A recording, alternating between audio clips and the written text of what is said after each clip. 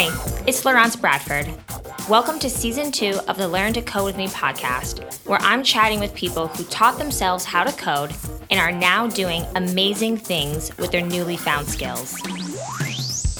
Flatiron School offers an online web developer program with a focus on community, actual development tools, and a curriculum that will teach you the skills you need to land a career as a developer.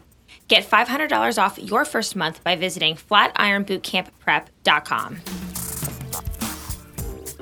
Hey listeners, welcome to the Learn to Code With Me podcast. I am your host, Laurence Bradford. In today's episode, I talk with Eugene Woo. Eugene is the co-founder and CEO of Venngage, an infographic tool. In our interview, Eugene shares how he first got into the world of data visualization and how he later became a full-fledged entrepreneur. Eugene shares valuable business lessons he learned along the way. And towards the end of our interview, he also gives job interview pro tips for those looking to work at a startup. Make sure you stick around for that. If you want to start your own business or work at a startup, this interview is for you. Remember, you can get show notes for this episode plus a full transcript at learntocodewith.me/podcast. Enjoy. Hey, Eugene, thanks so much for talking with me today. Hey, Laurence. Thank you very much for having me. Yeah, really excited to dig in here. But before we get started, could you just introduce yourself to the audience? Sure. So my name is Eugene Woo, and I am the CEO and co-founder of Venngage, an infographics tool. Awesome. I'm so excited to have you on because I think you're one of the first people who I've had on the show that specializes in data and data visualization. And for the listeners who don't know, that it is a huge, hot area right now, anything with data. Yeah, so I'm happy to share what I've done and what I've learned. As I've mentioned before, I actually didn't know a lot about data visualization or infographics when I started out. Excited to share my story. Yes, great. So let's backtrack a bit here. What were you doing before you started Venngage? So before I started Venngage, I was a software developer. So I was a programmer. I do have an engineering background. And then I decided to sort of branch out as an independent consultant initially. And part of that was trying to market myself and try to get jobs and try to get, as a consultant, I had to look for jobs all the time.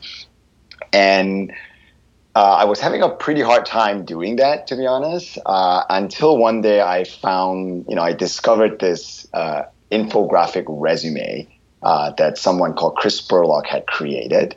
And it was this beautiful infographic. I had a timeline in there. It was just so different from the traditional resume that I was trying to send people to get jobs that I instantly was drawn to it and decided that I needed to do, to do and learn more about infographics and data visualization.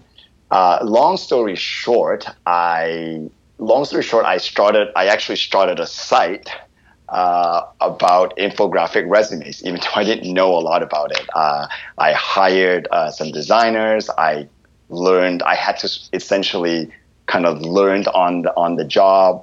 And the site became really popular. And eventually I had a lot of demand for people who wanted infographics that weren't resumes, right? They wanted to do, marketing infographics. They wanted to do data visualizations for their reports, for their businesses. And that led me to creating, to Venngage. Okay, awesome. So you had this resume, infographic tool essentially. So would a person upload a Word document and then it would take that and turn it into a nicely formatted resume?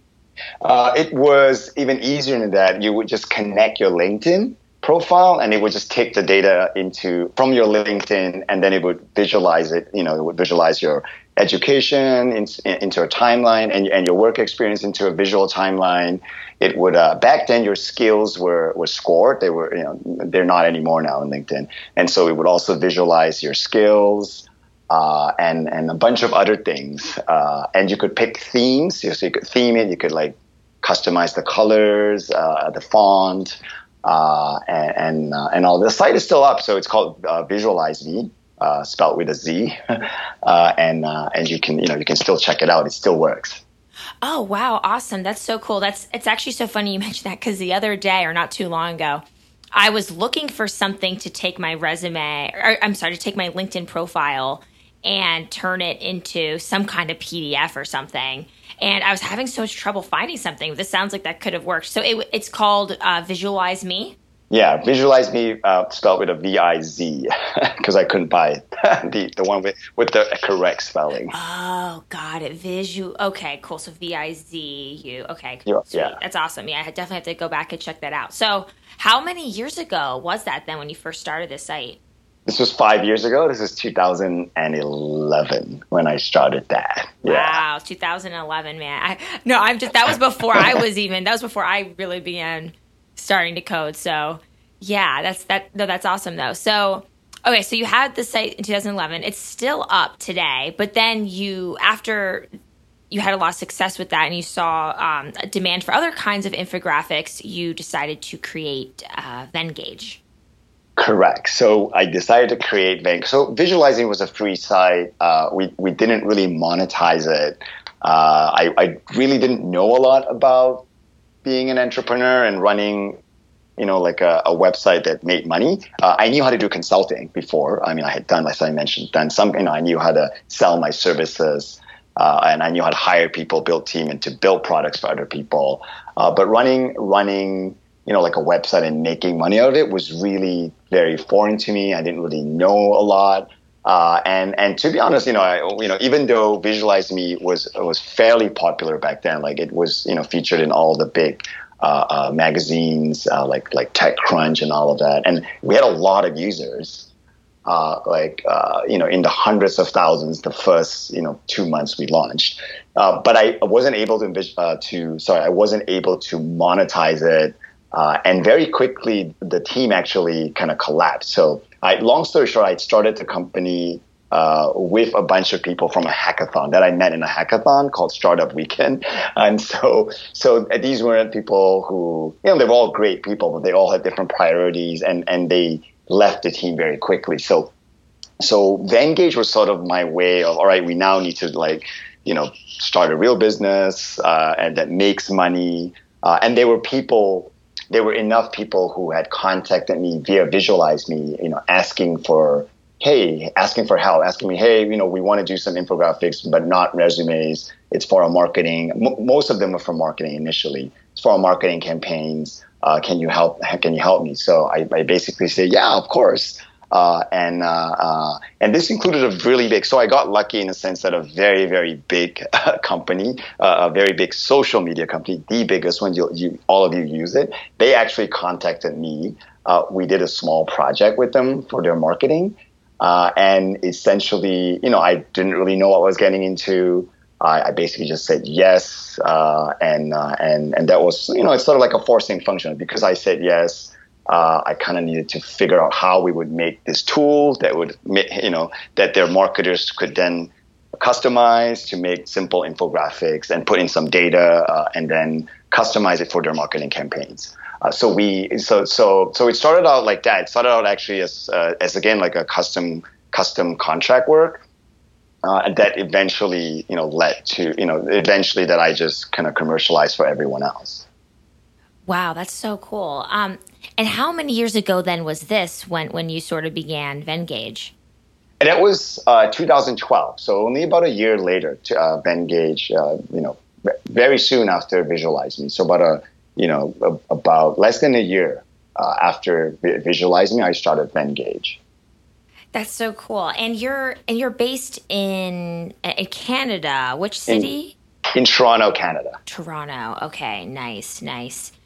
Oh, that's like such a neat story. So you've been doing it now for about 4 years, Venngage, maybe even almost closer to 5? Yeah, about 4 years. Yes. 4 years. Awesome. And I'm sure you must have learned so much along the way. Definitely. Because you said when you first got started, you didn't know a lot about entrepreneurship and business. Like maybe you knew a lot about consulting, but not like building a product and monetizing it. Like I'm sure there's again, like I'm sure like probably every month or every quarter you have like a big breakthrough or something. But could you maybe just share a few of the bigger ones with the audience? Sure. So I think one of the biggest things that I learned was that it's one thing to read something, and then it's another thing to sort of internalize and learn it. So when we were starting out, when we were starting Venngage, the lean method, the lean startup methodology was it just kind of came out then. I think it was like it just can't, the book had just come out. It was like the thing that everybody was reading and following, and obviously I did it as well. I read the book. I even was part of some mastermind, a local group that's all we talked about. We would meet once a week and sort of discuss different techniques, different startup lean techniques. In fact, the group was called Lean Coffee TO. It was a great group of people, and even though I thought I knew some of the validation and the concepts that the book and that taught me, when I was actually going through the process, so the early days of Venngage was, I would say, very tumultuous. Like we had, that's why it's 4 years later. The first 2 years were just terrible, I would say. And it was because I couldn't really reconcile the knowledge I thought I knew with what was really happening in the startup. And a big, one clear example now in hindsight I learned was that when I first started out, when we, part of the basic tenet of lean startup is like, you validate charge people money, validate, see if people will pay for it, right? You ask for money up front, and which we did. And part of that was we were getting like one sign up a day. And I thought it was really low. I thought, wow, this is terrible. One like upgrade a day, right? I was like, nobody wants this tool. This is like the worst idea ever, because we're only getting one a day. And we actually pivoted. So part of our 4-year journey was that for 1.5 years we actually pivoted away from infographics, did something else, and then pivoted back.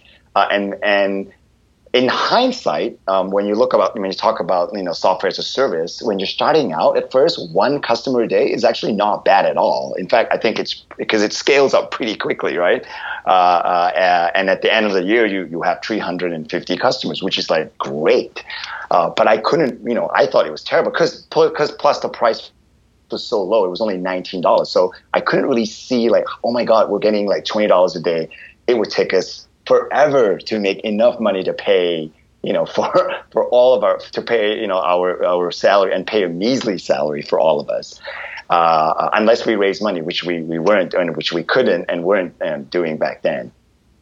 So that was one of the key learnings that I learned very quickly. Like, wow, like it's it's one thing to read the books. It's another thing to think something. It's another thing to really go through it and then internalize it and understand it. Yes. Oh my gosh, that's insane. So wait, you said you pivoted away from infographics for a bit and then went back. How long did that last for when you went away from infographics for a bit?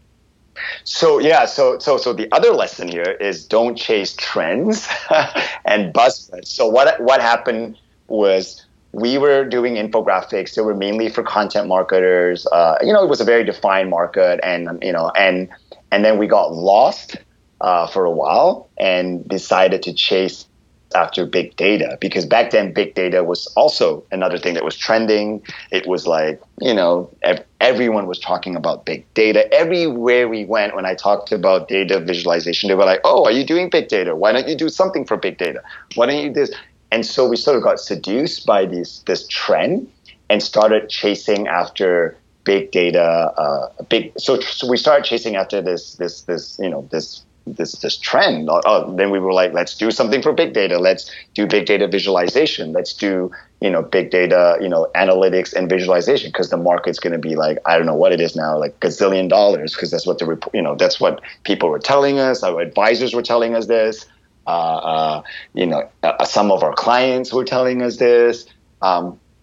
And so we went after this market, tried to build like some analytics data visualization tool for quote unquote big data.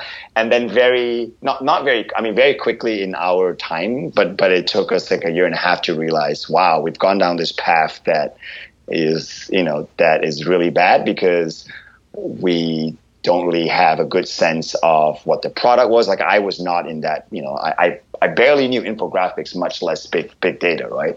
And so after about a year and a half, I made a call and said, let's stop doing this analytics, what we call the social analytics product, and then let's flip back to doing what we were good at doing, which was infographics, and just focus back on infographics.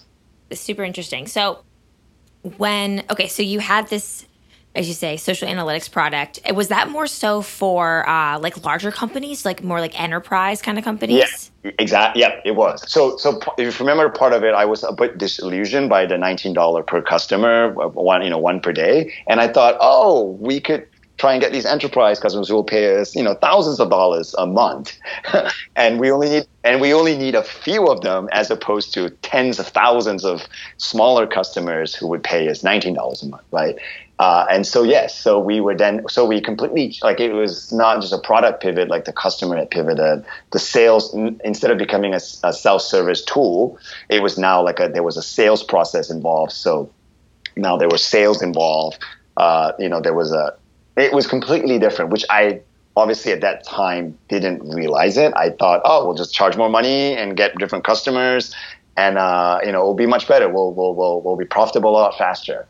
And that turned out not to be true, because it took us on the average of 6 to 9 months to close a customer, and we were only able to close, I think, 5 customers in like a 9-month period or something like that. And I kind of looked at the financials and I go, like, we're basically gonna die very soon unless we do something else.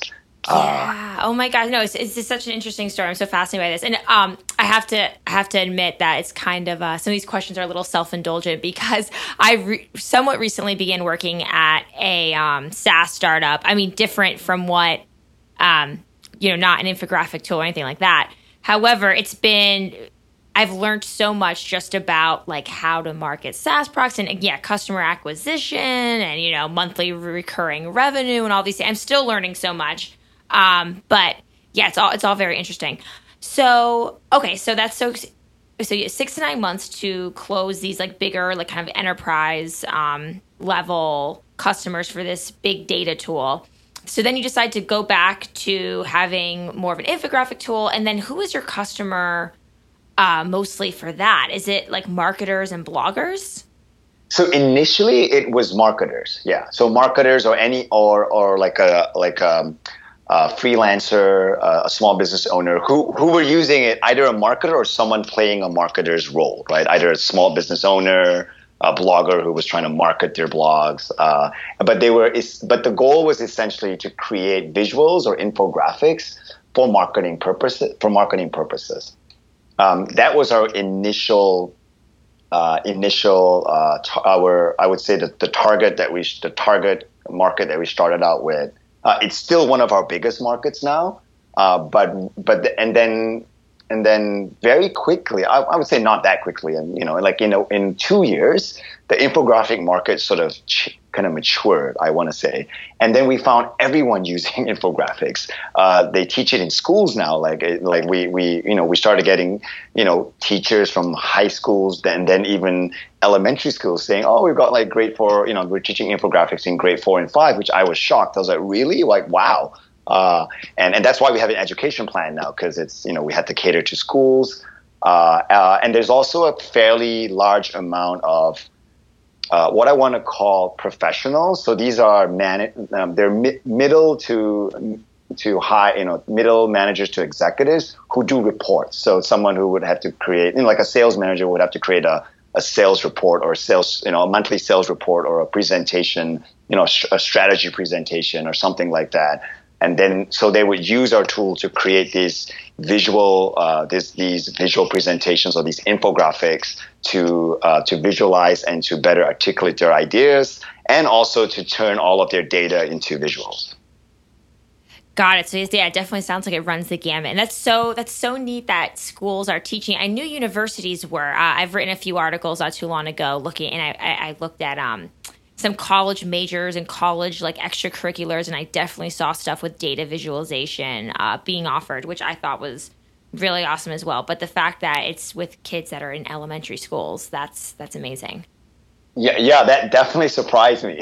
Yeah, so it's so I'm sort of laughing because it's like the customer is like from like a fifth grader to like a middle, like a manager putting together a report. Exactly. So now, now like we run the full gamut. Like it's across. We've got everybody from students all the way to like CEOs and executives using the tool. So I would say it's interesting, it's great, but it also makes our job a lot harder. So like segmenting and targeting and creating content to these segments, it's a lot harder. So we only target a few. So what we do now is we actually only target a few what we call personas, a few segments, and that's all we do. Like a lot of the others are sort of, we don't have the bandwidth to go the whole gamut. Yeah, no, for sure. And out of curiosity, how many people work at Venngage now? So we are close to 20 full-time. And are you guys all based in Toronto? No. So I mean, most of us are. So about 13 of us are in Toronto. We've got a few in the States, and then about 6 just all over. We've got a couple in Asia and 1 or 2 in Eastern Europe. Sit tight, podcast listeners. We're taking a quick break to hear a word from our sponsors. Flatiron School's online web developer program, free and certificate courses, and free bootcamp prep courses are perfect for anyone interested in a career change and becoming a developer. Flatiron students include those from a range of backgrounds, from financial to creative. What they all have in common is the passion, grit, and determination to learn to love to code. Flatiron's rigorous 800-plus hour curriculum will teach you the skills you need to land a fulfilling career as a developer. Learn to Code With Me listeners can get an awesome $500 off their first month to get started on that career change. Just visit flatironbootcampprep.com. One student, an online career change student, said he learned more in a couple of days with Flatiron than a year of computer science classes. If you're interested in learning how to think like a real developer while using the tools actual developers use, check out Flatiron's online web developer program at flatironbootcampprep.com and claim your $500 discount. Out of curiosity, what's kind of like the breakdown then of the employees? Because you have this very, I don't want to say like a technical product. Well, I guess it is kind of, it is technical, and software as a service. So obviously the software is really important. Like as far as the team goes, like how many people are engineers? We have a team of 6 engineering. 6. Oh, let me think about this. Yeah, it's 6. So the engineering team is 6. Oh, so if you add in, like QA and all that, yeah, it's a little bigger. It's more like it's about 6 engineers, and then we only have 1 QA. We have 2 full-time designers, 3 marketers, and then the rest are either customer success and some supporting roles. Okay, awesome. So as far as like the technical kind of roles go, 6 engineers, 1 QA, and then you have 2 designers. Yeah, so it's about a third. I would say a third engineering, about almost a third marketing, and then the other third is design and like customer support, customer success. Yeah. Yeah, that's great. So I would love to hear your opinion, because obviously you're hiring people. You're the CEO of the company. For people just getting started in tech, do you have any advice if they want to work in a startup? Like any advice they could follow for getting a job at a startup? Okay, so this one I think I'm definitely qualified to answer, because we do hire a lot of people, and we put a lot of thought into what kind of people we should hire. In fact, Nadia, my director of marketing, recently wrote an article on like questions, how to hire a hustler or something like that, or questions to determine like someone who would be appropriate, who would be a quote unquote hustler or A player for startups. And so we recently talked about this. So I would say the main thing that we look for is essentially someone who just doesn't do their job, but who really goes above and beyond, who owns their job. So I don't know if that makes sense, right? Someone who takes ownership of their goals and their tasks, and are able to just figure things out and go above and beyond, right? What is required. So how do we determine that, and what you can do to show proof that you can do this is we look a lot at extracurricular activity. We look a lot at side projects and side, especially if it's a passion project or a side business. So I actually am not adverse to hiring people who have like a side project on, and I don't require them to shut their side project down when they work with me. In fact, I am supportive of side projects, and we will support you with your side project as long as when you're at work you do your work. Because we understand that passionate people who love to do stuff will always have their own side projects. Will always do multiple things, and you can't take that away from them, right? Because that's what makes them and that's what makes them tick. So look a lot for that kind of stuff. So if you're just someone who's kind of just went through school and work a normal job, and there's nothing outside of that, then to me, we might still hire you if you're really great, but it'll be a lot harder versus someone who's got a ton of stuff on side projects, or they have a lot of extracurricular activity, and they've been president of this and that, and they've organized a lot of things outside of their normal schooling or normal job, and that you can do, right? That is what someone who wants to join a startup can do on their own time, and then they can clearly show that they've done all this stuff, and I think it would make that person a lot more attractive to a startup. Yes, I totally agree. Again, mentioning I've been working at a SaaS company recently and having to interview people, and that's something that I also think I also look at, so outside passions, things they do outside of their normal 9-to-5 job. And as someone who does things outside her normal 9-to-5 job, I think it's actually better because and this is something that I found.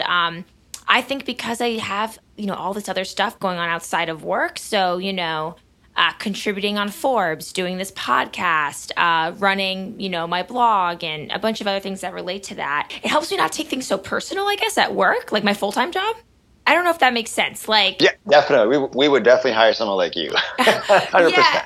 Yeah, no, it's, I was having a conversation with someone else, one of my other coworkers who's kind of like this as well, and does a lot of things outside of the job, outside of the 9-to-5 job. So a lot of other side projects that he's building. He's more of a, he is an engineer, and I think it just helps in so many ways. I don't know. Anyhow. So it helps the business because you are learning all this other stuff outside of for your side projects or your side businesses, right? You're doing all this extra learning, and you bring that into the company when you work for the company, right? That's what I've noticed too. Yeah, right? That's a great point. Right. That's a great point. The learning, and also I guess it depends on what the side project is, but if it's any kind of website, app, even a free tool someone can use, the chances that person is probably also making connections, you know what I mean? Interacting with other people. Oh yeah. Exactly. Yeah, and that could, of course, help the company as far as, business opportunities, but also hiring employees, future employees, with good referrals and yeah. Yeah. So, and one of the things I try and push my employees is I try and push them to be thought leaders in their field. So, I want them to go out to conferences, and try and speak in them, write articles in publications, in industry-related publications, and I'm trying to push everyone, not everyone, the ones who want to do it, to do that. And you're right, because they get connections, they learn more. Obviously they're more, if you the more you grow, the more fulfilled you are in your job, and that's that helps, right? That always helps. Yeah. It's like very like I say cyclical, or it all kind of like ties back into each other, and it's like this like recurring effect, which is awesome. And I think it's so great that having a CEO that supports that. And I remember when I was looking at a few different full-time jobs several months ago now, I was thinking, if I just knew I wouldn't work somewhere if I like had to stop doing some of these side things. Like, of course, like maybe if there's a direct conflict of interest, like, okay, I'm not going to promote a direct competitor or something, right? Right. I mean, that totally makes sense. But yeah, anyway, I'm thinking of one place I was interviewing in particular where it was an online education company where I work, not where I work now, but kind of similar to where I work now. And I remember I was told I couldn't even write any kind of like tutorial, like a technical tutorial, any kind, anywhere, like online. Oh, wow. And I was like, wow. So it wasn't like, okay, no, you can't write a technical tutorial for their competitor. No, it was like, you just can't publish it. Like, you can't be putting together like educational content outside of this role. I was like, okay, yeah, I don't know if that's going to work. Yeah. Anyway. Yeah, a lot of policies like that are sort of self-defeating, right? Like, it's like, why? I don't know. I think there's definitely a lot of these weird policies where they try and, I don't know, make sure the employee is always only working on their own product, and I don't think it works. Because when I was an employee, I did all kinds of other stuff. Yeah, I feel like if anything, it would make that person like kind of resentful and angry, or like they wouldn't love their job as much because like, okay, you're telling me I can't. It's kind of like I can't do this, and especially if there's no valid reason, it's just insane. And this also reminds me of another story I heard from someone. A friend of mine who was saying that there was a company, I don't know if he worked there or he used to or something, but they like didn't want the engineers going to conferences because they didn't want them to get like hired by other people. Yeah. The poaching thing is, that's always a constant fear. So as a CEO, it is a valid fear. I have to admit that also, comes in mind to me. Like, as I push people out into the to be thought leaders, I'm always like, oh wow, like people will notice them and they'll get hired by someone else who's going to pay them a lot more money. I got to check that, right? And I think yes, because that also does happen. It does happen because I've had employees tell me like, oh, you know what, someone so and so from this company met me and gave me a job offer, and so it has happened as well. And I'm obviously conscious of that, and I think it would happen anyways, even if they don't go. So yeah, exactly. No, I just think if I don't know, I'm just imagining myself in that situation, like, oh, we don't want you to go to this conference, and that was the reason why they wouldn't want me to go. I just think, because my personality too, I would almost be like, like, F you, don't tell me what to do now. Like, I'm right, gonna, like.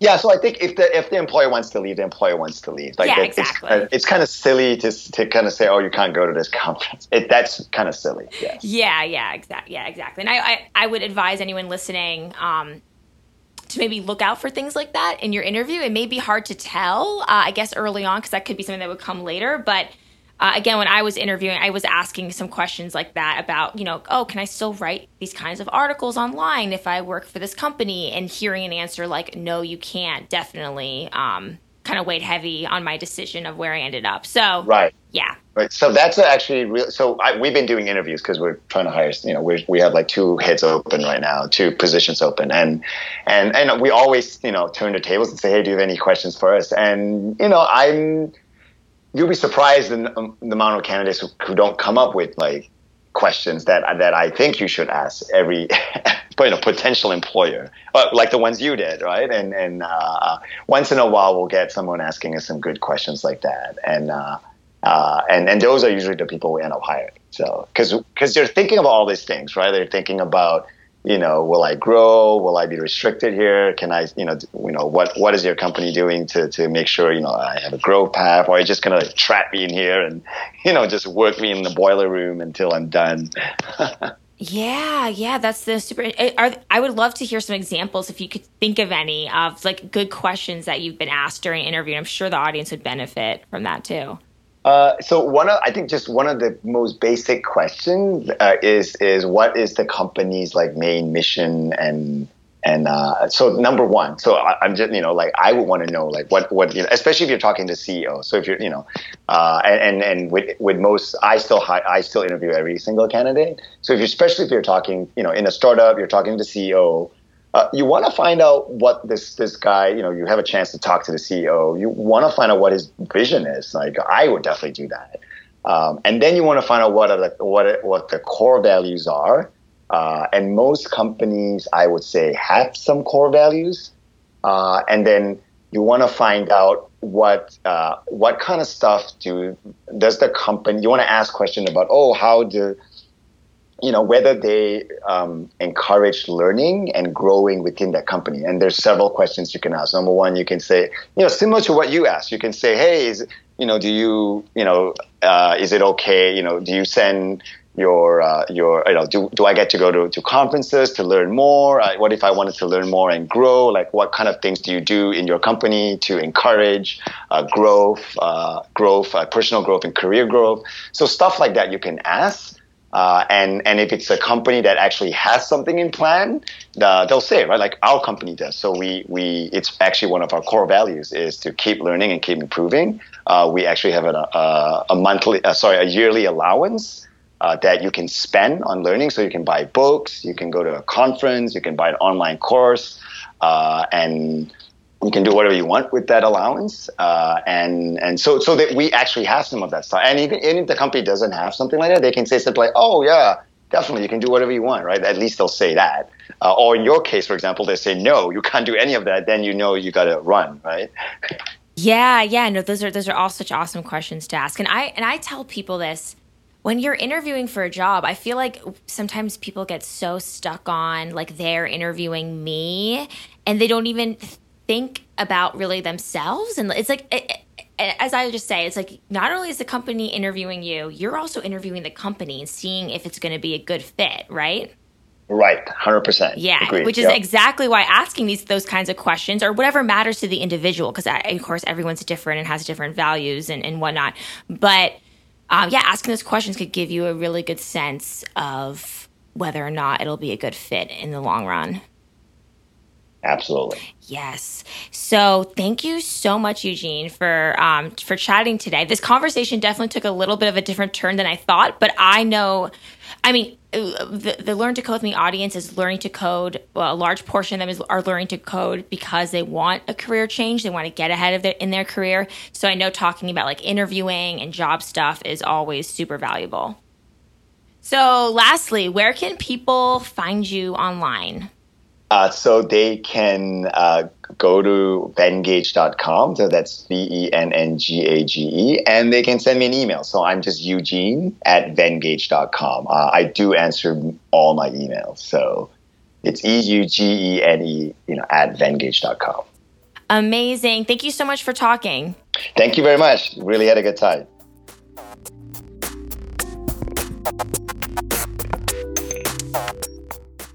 I hope you enjoyed our conversation. Again, the show notes for this episode plus a full transcript can be found at learntocodewith.me/podcast. If you're listening to this episode in the future, simply click the search icon in the upper navigation of the page and type in Eugene's name. If you enjoyed this episode, do me a huge favor and leave a rating and review for the show on whichever podcast platform you're tuning in on. So iTunes, Stitcher, SoundCloud, and so forth. It would mean so much to me. Thanks again for tuning in. I'm your host, Laurence Bradford, and I'll see you next week.